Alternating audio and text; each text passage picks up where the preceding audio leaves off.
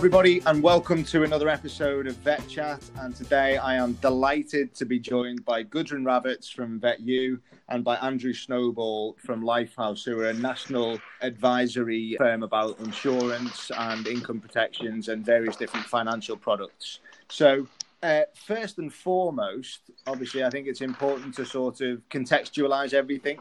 So Gudrun, I just wonder if you can just give us some insight, really, because obviously VetU is a new organisation, and essentially what I'd love to know is, what is VetU, where's the idea come from, and what are the objectives for you as an organisation? Yeah, hi Ben, and hi everyone. I think so. Before social distancing, as with most things in the profession, this came about over kind of chatting with, friends and colleagues over coffee, basically, and a few of us who've probably been out for a few years, and you're in that stage of life, and you're sort of talking about what you're doing, what's happening, and you realise that actually you've all got different financial circumstances and the reasons behind those. So I did what I was told, I suppose, as a new grad, and I took out a pension at the time, and that's given me some pension now, actually, and it's surprising how that can add up.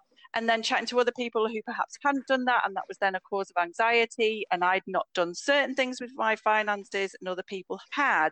And I suppose it was that kind of thing, how can we help other veterinary professionals take control of their finances? And a lot of it is around having a community, having that platform to actually talk about it. So taking away the stigma about finances, actually saying, what do I do with my pay? How do I get to a point where I can retire? What do I do about life insurance? All those kind of questions. And when we were talking about it, it's the different experiences, and we thought actually we can share those. So VetU came about, a group of vets saying, look, vets are really good at their job. They're good at what they do. But actually, for them to be able to do other stuff, to retire, to go travel when we can, and to do things that they might plan medium, short-term, long-term, whatever that might be, you actually need to control your finances and do something with them.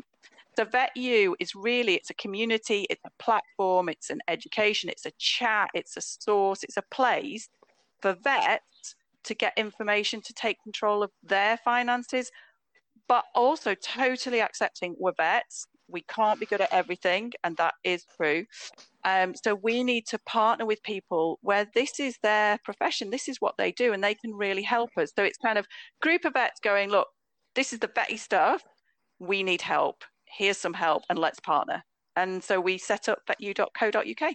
And I think, it's really interesting, isn't it? Because, of course, we spend a lot of our career as vets asking clients to trust us as the specialists, not to trust Dr. Google and to trust every other Tom, Dick and Harry who's had a dog that was sick or a cat that was sick at some point in their lives. And it's interesting that you touch on the sort of partnering with the specialists. And for me, it's very much that sort of similar journey almost, but in a financial context where, if you look at it in the veterinary sphere, you're, as a first opinion clinician, you've got a great degree of insight and a bit of background knowledge on an awful lot of stuff.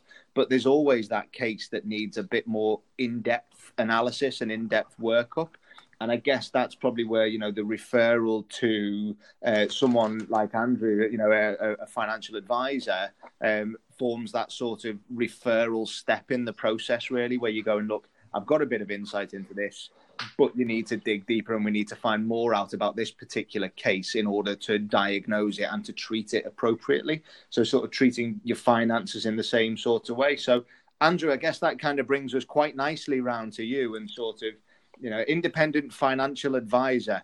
It's not quite the snazzy title that many people think, but what draws you to this sphere? What do you sort of enjoy about what you do? What is it that you actually do as a financial advisor? Well, I'm glad you asked. At its core, it's about helping people. It's about taking control. It's about protecting your future. So what I tend to do least is focus on the process, which admittedly is boring, and focus about the outcome and, the future. So let's get excited about what your retirement would look like. Let's get confidence in that, should something happen on your, life journey, you're protected and you don't have to worry necessarily about yourself and your family because you put things in place that will make sure that they're taken care of. And there's lots of avenues to do that, as you've mentioned, in terms of, going on the old Google machine. But then you are responsible for those outcomes, and you're responsible for those outcomes if they're not correct or the products that you choose are inadequate. So the solution for me is when you engage with a financial advisor who's able to give you that expert help and guidance in helping you ultimately achieving the lifestyle and future that you want. It's interesting you say that, because sort of, there are so many free services out there, and sort of websites that people engage with, and of course the obvious one that you look to is things like Money Saving Expert and Martin Lewis's insight there. But interesting what you touched on there about the fact that if you engage in with that and you're sorting out stuff yourself, you're responsible for it. But as a financial advisor, where does your sort of responsibility come in?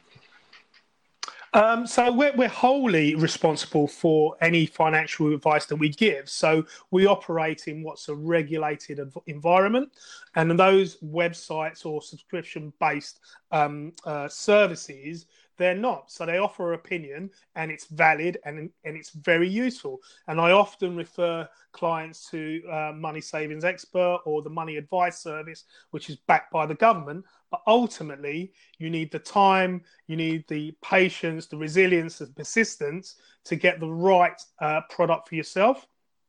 And if you don't have that, you go through a financial advisor who takes the time to understand your past, your current experiences, your current situation, where you want to be 5, 10, 20 years from now, and helps put together a plan and a solution that meets your objectives. And the whole point of a financial advisor, bit like a dog's not just for Christmas, is, they're there with you through your life journey, reviewing your circumstances, reviewing your objectives, and making sure that your plans are on track. I love that. I quite like the analogy of the financial advisor is for life, not just for Christmas. I think that works quite nicely, really. And of course, we talk about the fact that you've got strategy and you've got planning, and you look into people's individual objectives for their life, and potentially when they're looking to retire, when they're looking to do different things, how they might get access to different amounts of money at different stages. But every now and then there's some kind of event that comes along, and of course people's minds redirect to COVID-19 at the moment, that really shakes things up, and isn't planned and can't be strategized, and shakes up your own individual circumstances, whether that's through redundancy, whether that's through other vehicles. But what steps can people take to protect against that kind of scenario? I'm really glad you asked that question. So that's the what if scenario. So any sound financial plan should start with protection. And that means protecting yourself, protecting your income, protecting your family. But before you even do that, as a practice, we should all have an emergency fund or an opportunity to act fund. And what do I mean by that? What I mean is that the core expenditures that come out day in, day out, month out, in terms of mortgage, rent, council tax bills, what they sum up to is your core expenditure. And what everyone should do is make sure that they're covered for that. What we recommend, or what I recommend, is between 3 to 6 months, but that will differ for each individual. It's whatever makes you comfortable. Personally, I have 12 months cover for myself. It takes some time and it takes some dedication to do that, but that's going to put you in great sort of stead in the future, and especially in terms like this. And obviously, sort of, when you look at products like that, things are, these are things where you can plan. You talk about emergency funds and so on and so forth. But of course, we work in a profession where people aren't necessarily on high wages.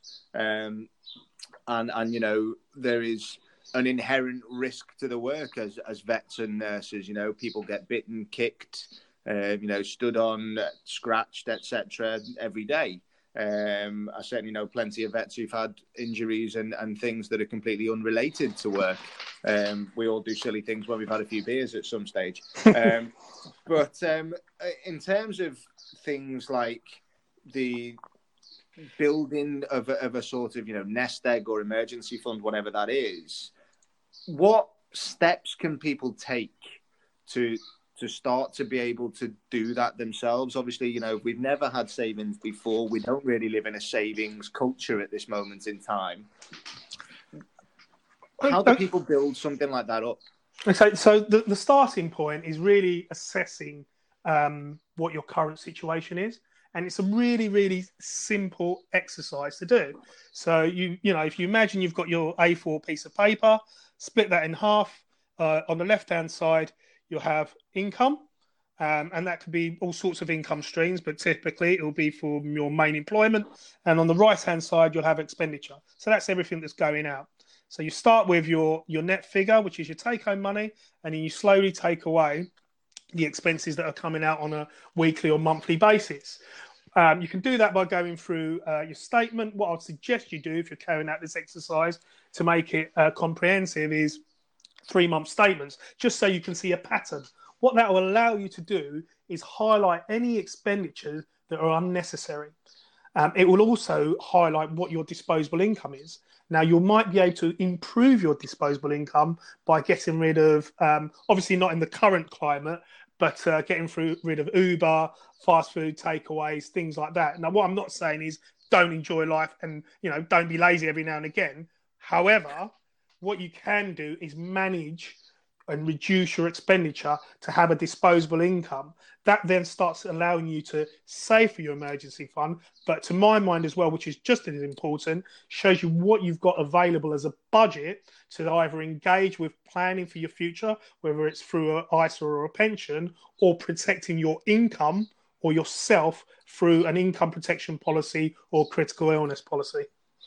And obviously looking at sort of the every now and then, we do have these major crises like COVID-19. But of course, this is something that is on a national and global scale. But there's nothing to say that, crises don't happen on a personal and individual level at any day of the week, at any time. Mm-hmm. I certainly know of multiple people, and I'm sure Gudrun, you do as well, who've had injuries in work, who've been unable to work, whose mental health has affected their ability to work. And of course, it's if we've got mortgages and families, or we've got things that we're saving for, there's this sort of almost a barrier to engaging with financial advice early on. And I wonder, Gudrun, sort of what steps VetU is taking to try and sort of break down those barriers.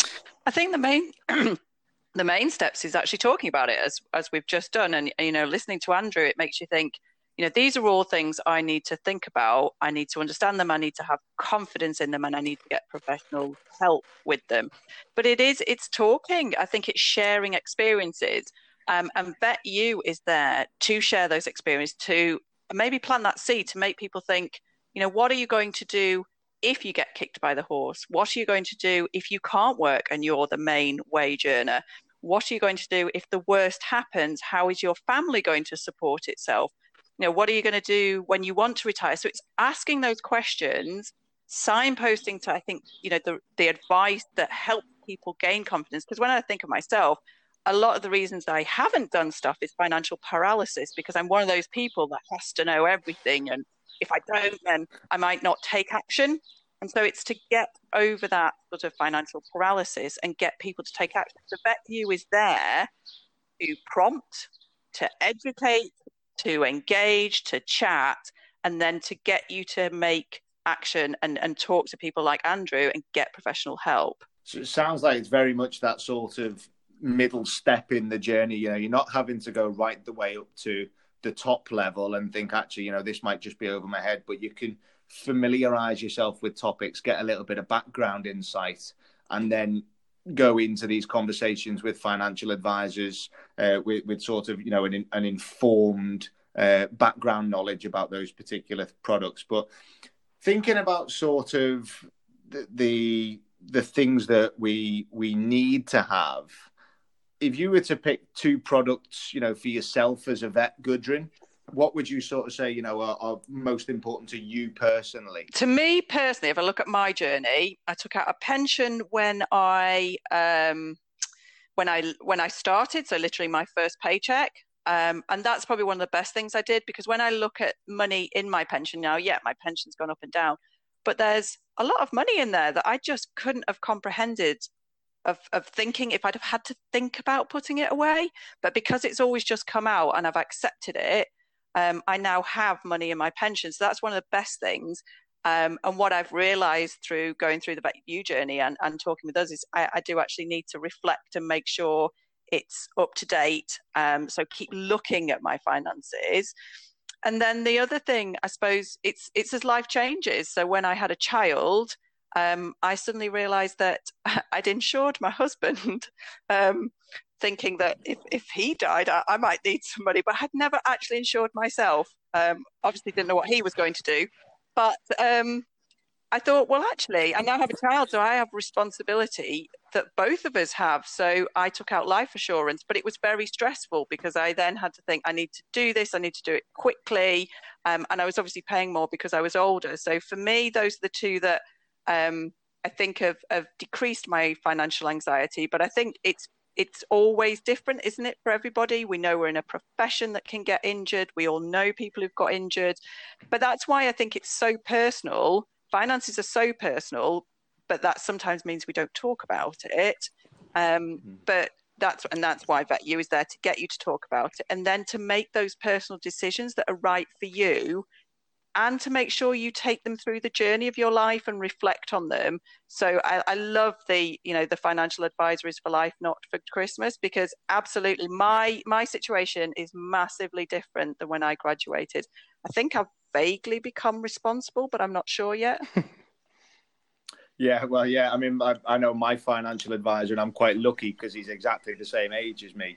And, we are similar life trajectories. So I know that he's looking at products that are pertinent to him at the same time as I'm looking at products that are pertinent to me. And Andrew, I just wonder, there's this sort of perception of IFAs of, sort of old guys in suits who, have sort of, that people can't necessarily relate to. Now, obviously, you're a young chap, you're a good-looking chap, you've got a young family, sort of you're challenging the norm for the perceptions there. But what, in terms of looking for a financial advisor review, if you put yourself on the other side of this particular fence and looking at people making sure they can protect their finances in the good days and in the times of crisis, what would you consider to look for in a financial advisor? Well, I think you're right in terms of your analysis of the industry that I work in. And the reality is that, the average age is north of 55. But that being said, for the most part, everyone is looking to help their clients. So in terms of financial planning, financial advice, it's a people-placed business and people buy people. So, try and meet your financial advisor and try and meet just more than one. Get a feel for what they do, get a feel for their background, understand their family. But most importantly, understand why you want to engage with them. What are you trying to achieve? What are you trying to protect? Have, a few questions ready to answer them. And interrogate them and make your decision based on, some of it will be on gut feel, some of it will be the level of competence that they display when you're having the conversation with them, and for a lot of it will be their personality. But also, when you're using an advisor, you don't want someone that's using a lot of jargon. If you don't get on with them and you don't understand what they're saying, you're less likely to engage and you're less likely to take out the policies and use the services that that you should be taking up. Yeah. And I think, from that side of things, it's like you say, it's that relationship of trust. And again, that boils down to, that vet client and vet owner relationship, in that, we ask them to trust us. And I think in a financial setting, especially when we're looking at our own financial health, it's having that relationship with someone, I dare say, that, you have to be able to pick up the phone to and say, I know what this person's going to tell me is something that I can trust and I can stand by, and I can just go with what they're advising me to do there. That sort of relationship, I would imagine, is key. Yeah, yeah, I believe so. And in addition to that, you know, if we're focusing specifically on in the protection arena, you know, with everything that's going on, and from what I understand from vets, not just those who are about to graduate, not those who have recently graduated, but all those along their career as well, is that there's a need to protect that income, not just because of the dangers that happen through work, but just life happens. And the earlier you engage in these products and services and speak to a financial advisor, you become educated. You understand more about what's required in regarding your finances, which will give you more confidence going forward to engage with other aspects of your finances as well. And I think that's it. It's making sure that you are personally engaged with your own finances. I think when that degree of self-ownership is so imperative. And obviously we've looked at sort of the long-term plan and the strategizing and the protecting and so on and so forth. But maybe just to wrap up, we know that from time to time the proverbial does hit the fan. And people maybe don't have income protection, they maybe don't have savings and things like that. And I wonder, Gudrun, if you've maybe just got some just little snippets of people who've maybe got, you know, X amount of money coming in a month, but they come into times where things are hard. What things can people potentially do just to try and make that money go a little bit further, do you think, on a monthly basis, sort of? So I think, you know, that's probably sound like a broken record, but a lot of it is about talking. So don't bottle it up. And that was, I think, why we started VetU as well, is so that people do talk. So if you are worried, you are struggling, is talk to family, talk to friends, see for those people that can help you, but also look at your finances. I think, as Andrew has said, and on the VetU, we've got a finance health checker sheet. It's worth going through it. See what you do spend on. And it's really interesting to see what you do spend on. See if there are things that you can save on. Can you do things differently? But I think the main thing is talking, analysing, working it out, making a plan. And then when you do get your feet back on the floor, I suppose, and then it really starts going again, is to think, how can I make sure that doesn't happen again? How can I make sure I've got that fund? How can I make sure that I'm taking control of my finances? So absolutely get through the now, talk to everybody, look at what you're spending on, see what you can cut back, try and make it go a little bit further. But then when you get through it at the other side, is start to think, I don't want to do that again. And we've all been there. How can I make it work for me?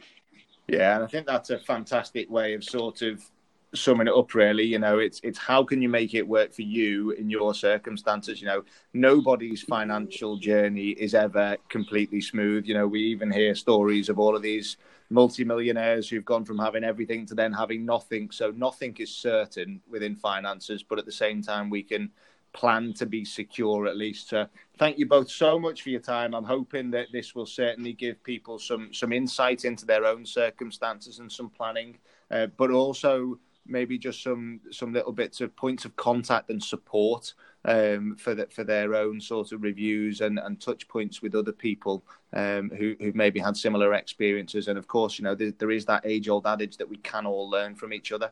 So thank you both very much for being with us, and I look forward to watching VetU's journey with great interest. Thanks, Ben. Thank you, Ben.